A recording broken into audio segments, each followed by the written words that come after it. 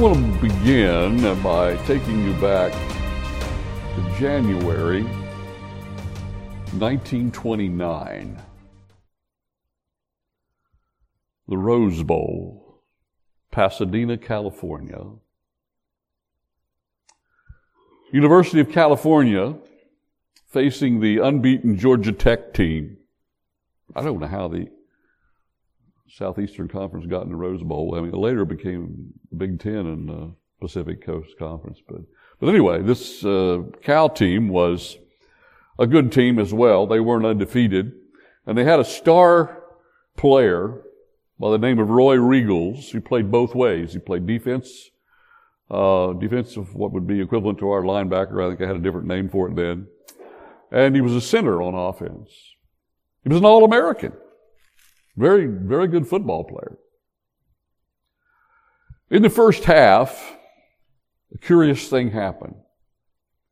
A Georgia Tech running back fumbled the football. Roy Riegels picked it up. And he started the right way, but collided with some Tech players. There was a big collision of sorts. He didn't go down. He stumbled around, got up, and ran the wrong way out of confusion at that point. 60-some yards. His quarterback ran him down on the 3-yard line, and he eventually was tackled on the 1-yard line. If he would have went into the end zone, it would have been a safety. It would have been 2 points for the Georgia Tech team. As it turned out, Cal decided to punt early and not risk getting pushed back in the end zone for a safety, and sure enough, they blocked the punt, got the safety anyway. Eventually, Tech won the game 8-7 by virtue of that 2 points. I don't know if you can identify with this young man, Roy Riegels, who had to live for the rest of his life with the nickname Wrong Way hung on him. You can't say Roy Riegels without saying Roy Wrong Way Riegels. After that play happened, he was determined he wasn't going back out on the field. His coach tried to talk him into it. But Roy said, "Coach, I can't do it. I've ruined you. I've ruined myself. I've ruined the University of California. And I couldn't face that crowd to save my life." I don't know if you've ever felt like that. I think that maybe if we would reflect on it, that probably most of us have. We failed someone. We have let someone down. We've embarrassed ourselves in some way. And we just want to crawl into a hole somewhere and not come out. Well, then I believe this is the way Jonah felt after about 3 days in that fish. Only he didn't have to worry about crawling in a hole because he's already in one. It was worse than a hole. A hole in the bottom of the sea, so to speak, as the old saying goes, the old song. What must have it felt like if we could maybe put ourselves into Jonah's shoes for a moment? He would have been extremely cold, teetering on hypothermia, wet, shivering, almost drowned before he was swallowed by the fish, perhaps water in his lungs, coughing, gagging, probably in and out of consciousness, immobilized. And that's just the physical part. He was utterly alone. In his mind, completely rejected even by God. It was pitch dark. I've never been seasick, never had the pleasure. But I can imagine If any of you know what being seasick was like, I think Jonah probably was about the worst.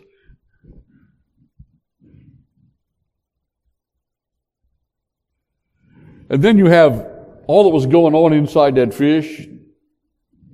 Digestive acids possibly. The onrush of seawater and back out. The absence of air at times and maybe a gulp of air here and there. I can't even begin to imagine what it was like. Now, what would you be doing if you were there like that, experiencing everything that Jonah experienced? Well, I think you would have been doing the same thing Jonah was doing. A lot of praying.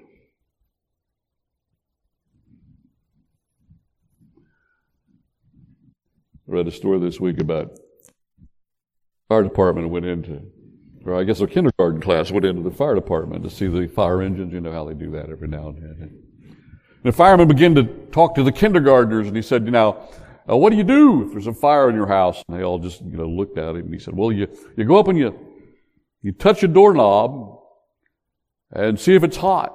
And if it's hot, you drop down on your knees. He said, you know why you do that? And one of the kindergartners spoke up and said, yeah, you pray to God to help you out of this mess. Well, that's where Jonah was, and that's where we would be, I'm pretty sure, if we had any conscious thought at all. Urgently, fervently praying for deliverance. Well, yes, that is what Jonah was doing. But there's something else that we read in chapter 2 that you may not expect.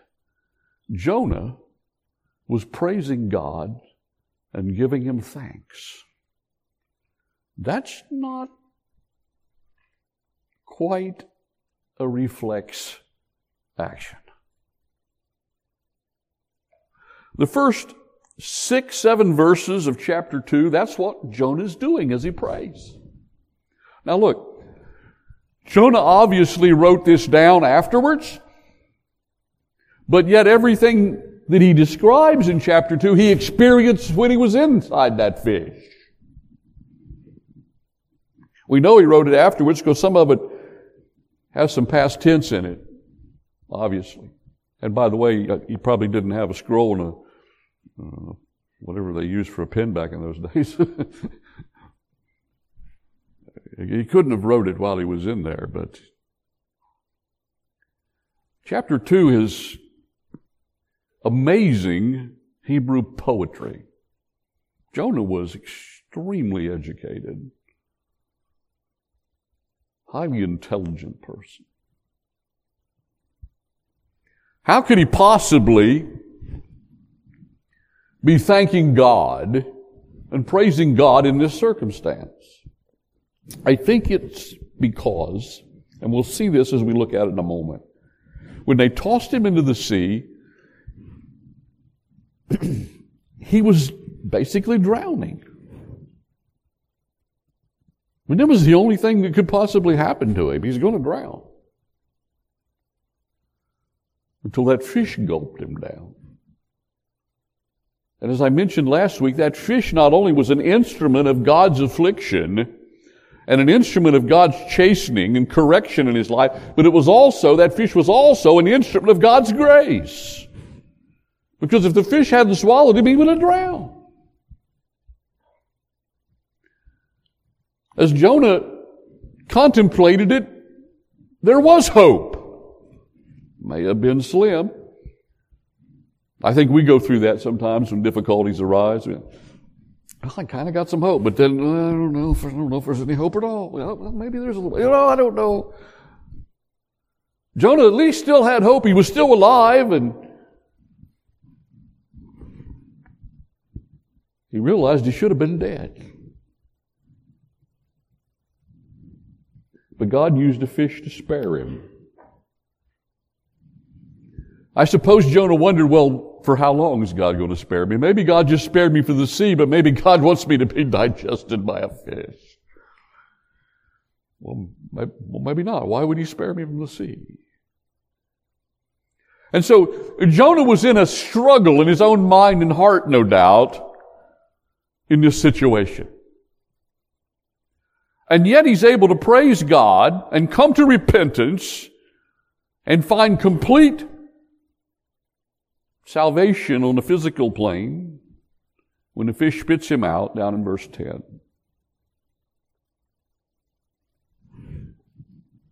How was Jonah able to do that? I want to ask you this question. What were his resources? What were his spiritual resources that enabled him, even in such dire circumstances, to have such a perspective? Here he is. He's inside. That's at the scale drawing here of what, as we suggested, was a possibility. The fish could have been the whale shark. As I showed you last week, they have one in the aquarium down in Atlanta. You see, Jonah drew upon the resources that God had given him and that he had learned to depend on in previous days. That's how he could praise God. That's how he could get through this terrible circumstance. So, God has provided us some resources. What are they? What are the resources we need in times of distress? And I want to emphasize this morning, the same resources Jonah drew on, we can draw on. We may have never been in a fish. We may never been near death. Some of us may have been. Probably more of us than realize. If it weren't for the grace of God, we're near death. Some point in time, some accident, some circumstance, some illness. What are the resources we can draw on in times of distress? Well, number one is the power of God. I mean, hope begins with understanding that God is all-powerful. The theological word is omnipotent. There's no limits on what He can do. He can do whatever He wants.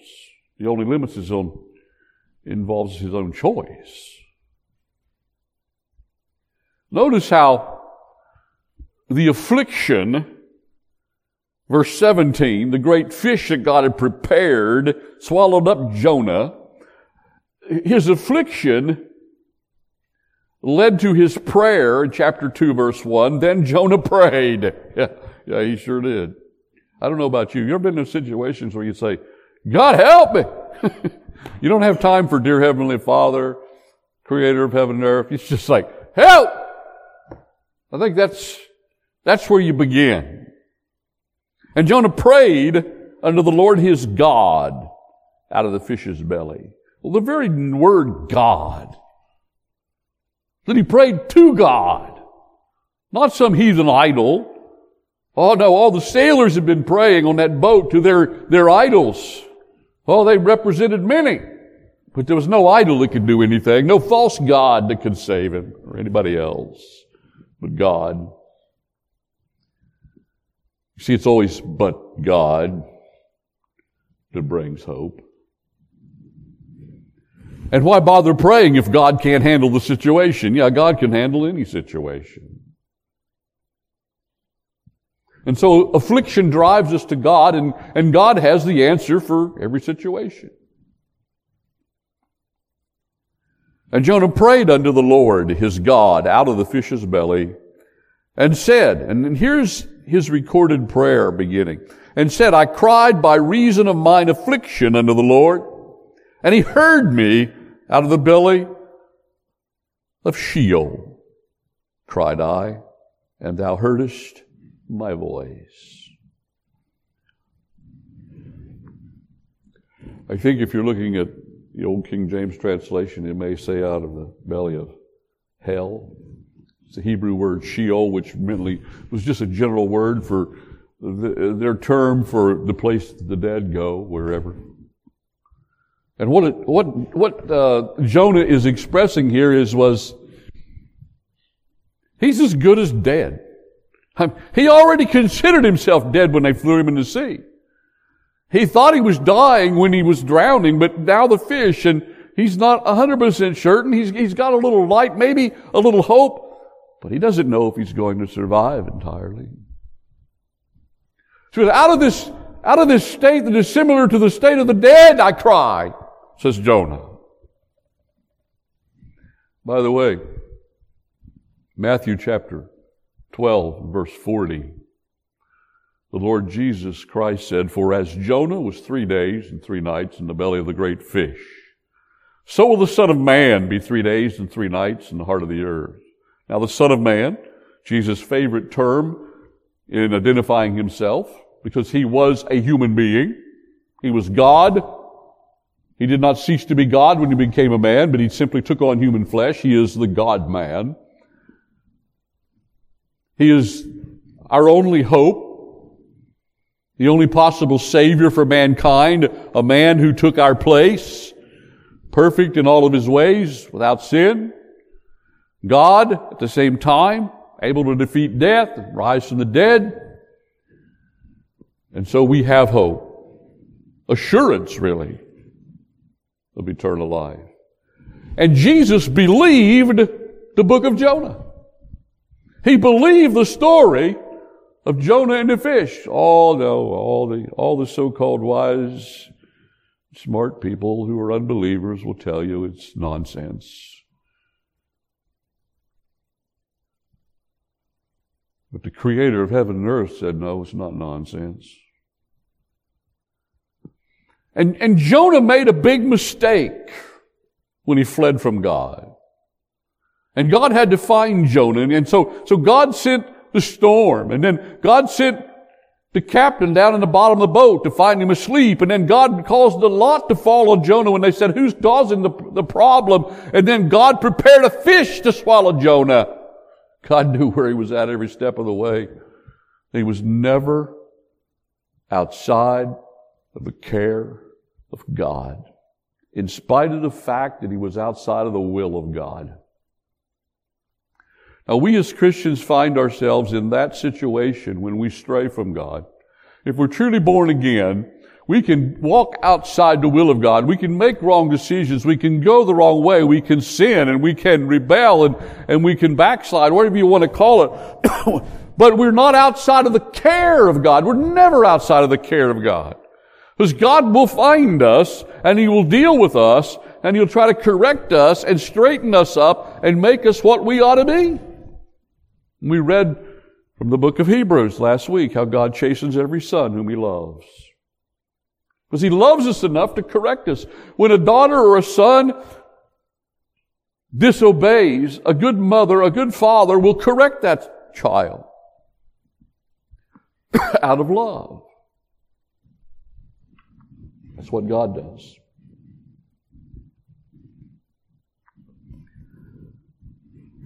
It's the situation Jonah is in, and the Lord Jesus Christ and God used that rebellious circumstance, that rebellious prophet, old Jonah, to be a type of the death and resurrection of Jesus Christ. God is so powerful, He can take our mistakes and use them. That doesn't mean we're free to make mistakes, because He's not going to let us continue down that road. We're never out of His care. But oh, He's a powerful God. And our prayer accesses the power of God in our situation and circumstance every time. Verse 3, for Thou hast cast me into the deep, into the midst of the seas, and the floods compassed me about, all the billows and Thy waves passed over me. Then I said, I am cast out of Thy sight, yet I will look again toward Thine holy temple. Just an expression of the fact that he was going to pray. God appeared. His glory appeared in the temple. Place of his presence on earth. Verse 5, the waters compassed me about, even to the soul. The depth closed me round about, and the weeds were wrapped around my head. Seaweeds. The filth of the sea. Everything that that big fish sucked in. That was his bed. The waters compassed me about, even to the soul. The depth closed me round about, and the weeds were wrapped about my head. I went down to the bottom of the mountains. The earth with its bars was about me forever. In other words, I'm in this circumstance and I'll never see dry land again. This was the conclusion as far as anything logical was concerned. With its bars about me forever, yet thou hast brought up my life from corruption, O Lord my God. Powerful enough to forgive. But you see, God doesn't forgive unless there's a basis for forgiveness. And the power of God was demonstrated on the cross of Calvary when Jesus Christ shed his blood for you and me. Only a powerful God can be a saving God and yet not sacrifice his own character in the process.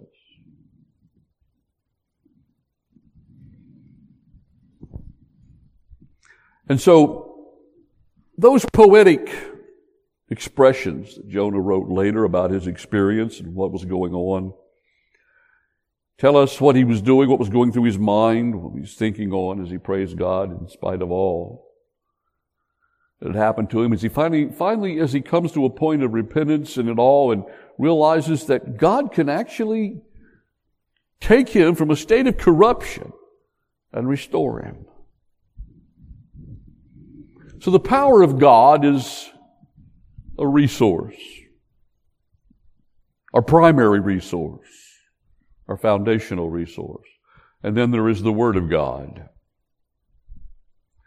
The Word of God. Now here's what I want you to notice. Remember when I told you in chapter 1, when he fled from the presence of God, that Jonah knew full well that he can't run away from God because God's everywhere. He's not only all-powerful, omnipotent, he's also everywhere present. He is omnipresent. Jonah full well knew that.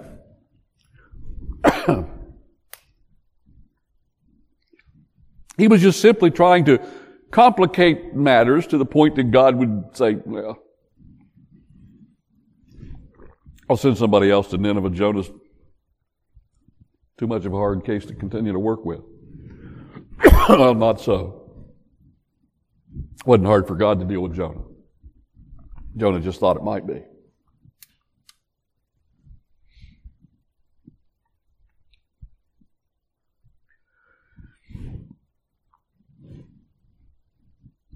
Now, when I made that statement, Jonah knew full well that he could not escape God, that God was omnipresent. How did I know that? Well, Jonah's point in history, about 800 years before the birth of Christ or so, was after David wrote the Psalms. And David makes it clear in the Psalms that God's omnipresent. Jonah knew that. Now, how do we know that Jonah knew the Psalms? Well, I'm going to show you in just right now. Because most of what he said in those first 7 verses, the words and the images are drawn straight from the Psalms.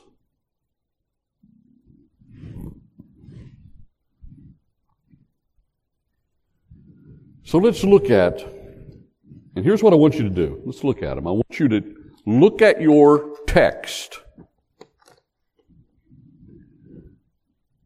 of Jonah chapter 2, and we're going to put the corresponding Psalms on the screen. And I want you to compare what you're reading in a particular verse in Jonah 2 to what the Psalm says. Can we do that together? So let's begin with verse 2. Look at verse 2. It says that, I cried by reason of mine affliction unto the Lord. Now let's put Psalm 120 verse 1. 120 verse 1. I'm sorry guys. I got these out of order. There we go. We'll come back to those others in a moment. In my distress, I cried to the Lord and He heard me. Psalm 120 verse 1. See, Jonah 2:2 echoes Psalm 120 verse 1. Let's go to verse 3. For thou hast cast me into the deep, in the midst of the sea, and the floods compassed me about, and the billows and thy waves passed over me. Now let's take a look at Psalm 42 verse 7. Deep calls unto deep, at the noise of your waterfalls, all your waves and billows have gone over me, says David.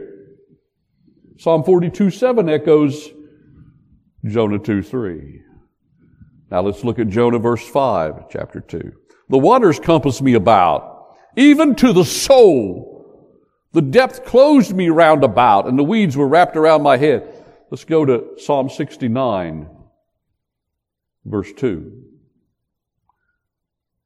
I sink in deep mire where there is no standing. I have come into deep waters where the floods overflow me. Very similar wording.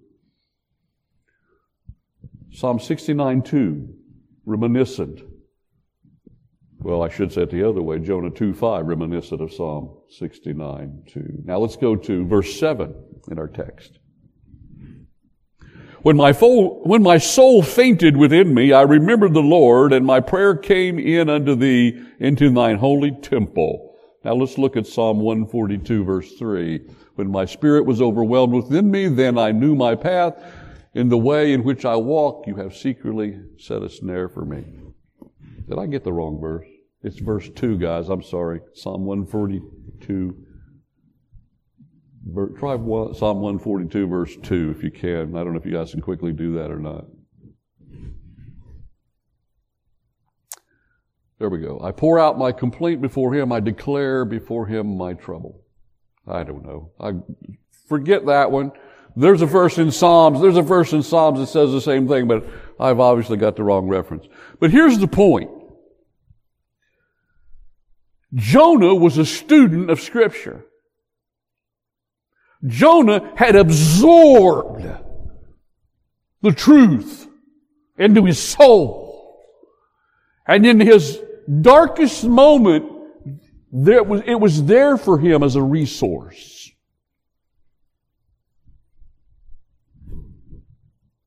It's there for us as well. Now let's go back to those first 3 or 4, beginning with Psalm 119, guys.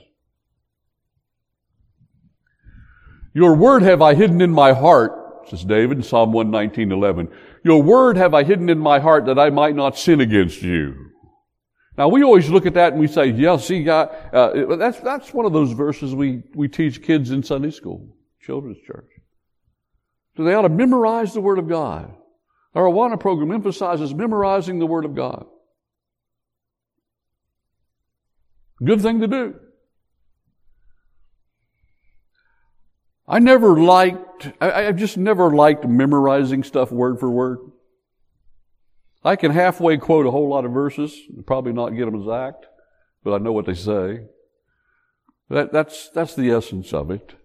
How do you absorb truth in a joyful, easy way, besides just sitting down and just memorizing word.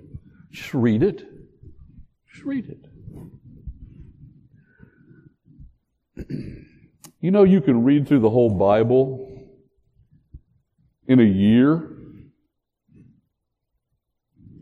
by just reading 12 minutes a day. You have 12 minutes a day to give to reading the Bible. In a year, you'll read the whole thing. Unless you're me, I read slow. It'd take me 2 years. But, for you guys, it'll take a year. 12 minutes a day.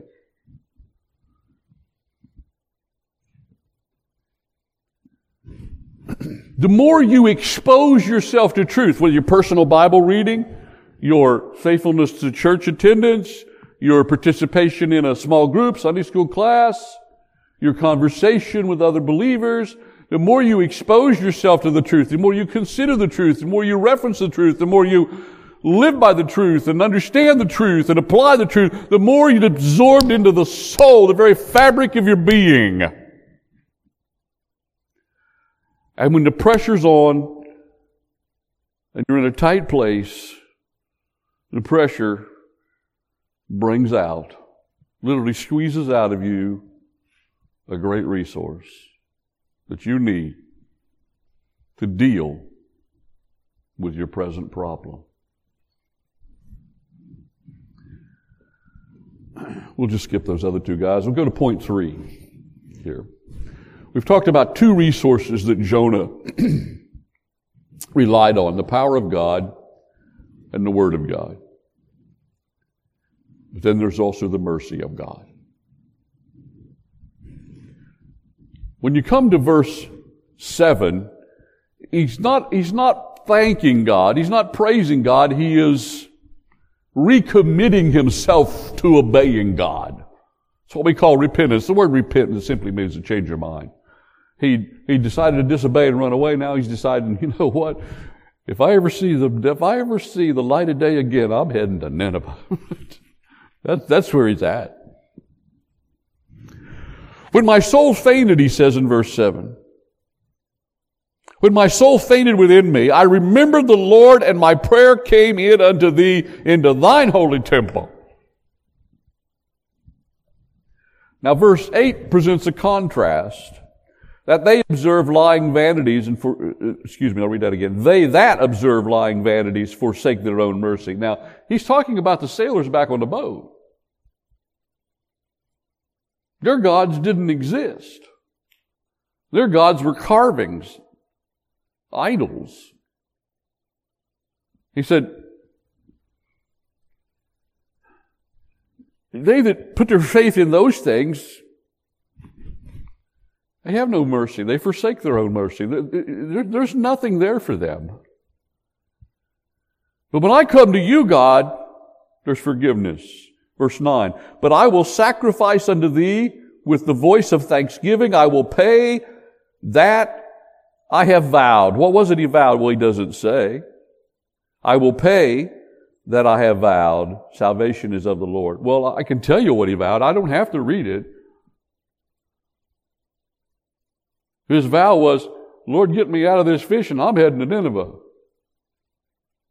I can imagine him, and when the fish spits him out on the shore and he's lying there and he's weak, he's been probably on the verge of hypothermia. He hasn't eaten for 3 days. He's probably dehydrated. Of all things, he doesn't have any fresh water. When I don't drink enough, I get a little dehydrated. I'm just a klutz. I don't know if it's my age or what. And after I drop a thing or two, my wife will say, "You been drinking your water?" Because she knows that. By the way, guys, I figured out why I can't play but about 9 out of 18 holes on the golf course. I'm not drinking enough water. By the time I get the back nine, I'm done for, I can't even hit the golf ball straight. That's as good excuse as I've ever heard. Right?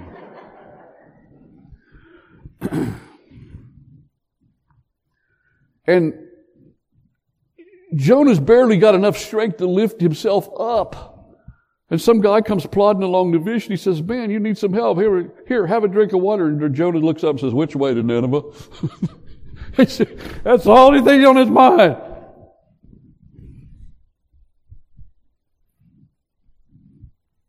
Why?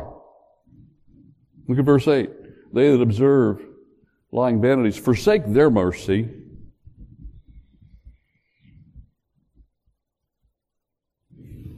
That word mercy is a Hebrew word which means the unfailing faithfulness of God to His promises, to His character, involving us. The heathen don't have any mercy. They don't have a God. They don't have any faithfulness. What they believe is just fantasy land. It's unfounded hope. But Jonah knew he knew that he had a God of true mercy.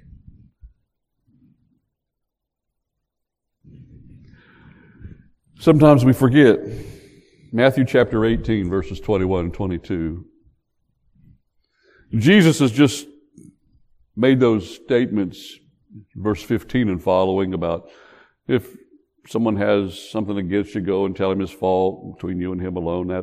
And he gets through that. And, Peter, you know how Peter is. He's always seeming to say the wrong thing. And Peter came to him and said, Lord, how often shall my brother sin against me and I forgive him? Up to 7 times? Now Peter was being really generous, because all the rabbis in those days said 3 times, that's it. If your brother offends you once, forgive him. If he offends you twice, forgive him. If he offends you 3 times, forgive him. But that's it. If he offends you after that, you don't have to forgive him. He's had 3 chances, 3 strikes, you're out.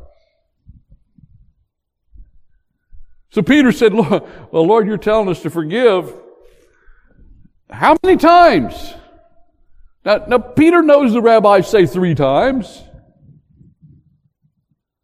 So Peter, he's wanting to look, we all like to make ourselves look good, don't we? Up to 7 times? What do you think, Lord? You know what Jesus said? Jesus said unto him, I do not say to you up to 7 times, but up to 70 times 7. 490 times. Now, I can't even think of anybody that's offended me 490 times in my whole life. I might have offended that many people, but I can't think of anybody's offended me that many times. Jesus wasn't really, he was just saying to Peter, don't put a number on it. Here's a ridiculous high figure to show you, Peter, that, your generosity, your willingness to forgive is just not enough yet. But God is a God who will forgive and forgive and forgive and keep on forgiving if we will confess our sin. He is faithful and just. He's perfectly righteous in doing so. He is faithful and just to forgive us our sins and cleanse us from all unrighteousness.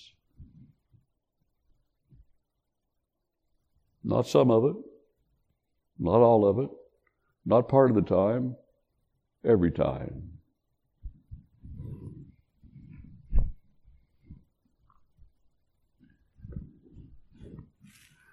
Roy Riegels had told his coach, Coach, I can't do it.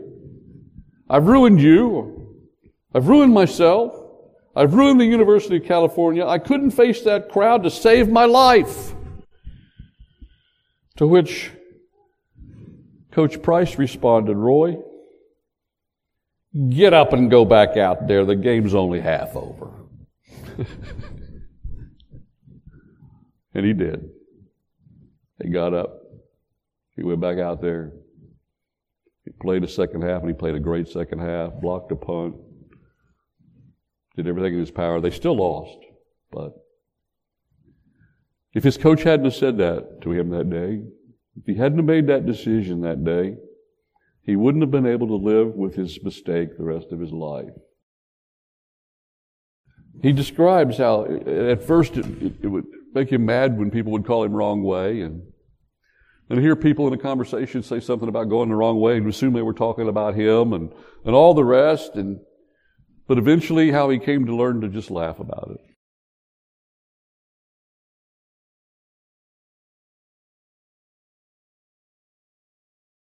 If you've ever failed God, if you've ever failed yourself, if you ever disappointed anybody, you can feel like staying in that hole. But the game's not over. And God's not through with you. Jonah realized it. Some of us may need to realize it. We have a merciful God. and exceedingly merciful.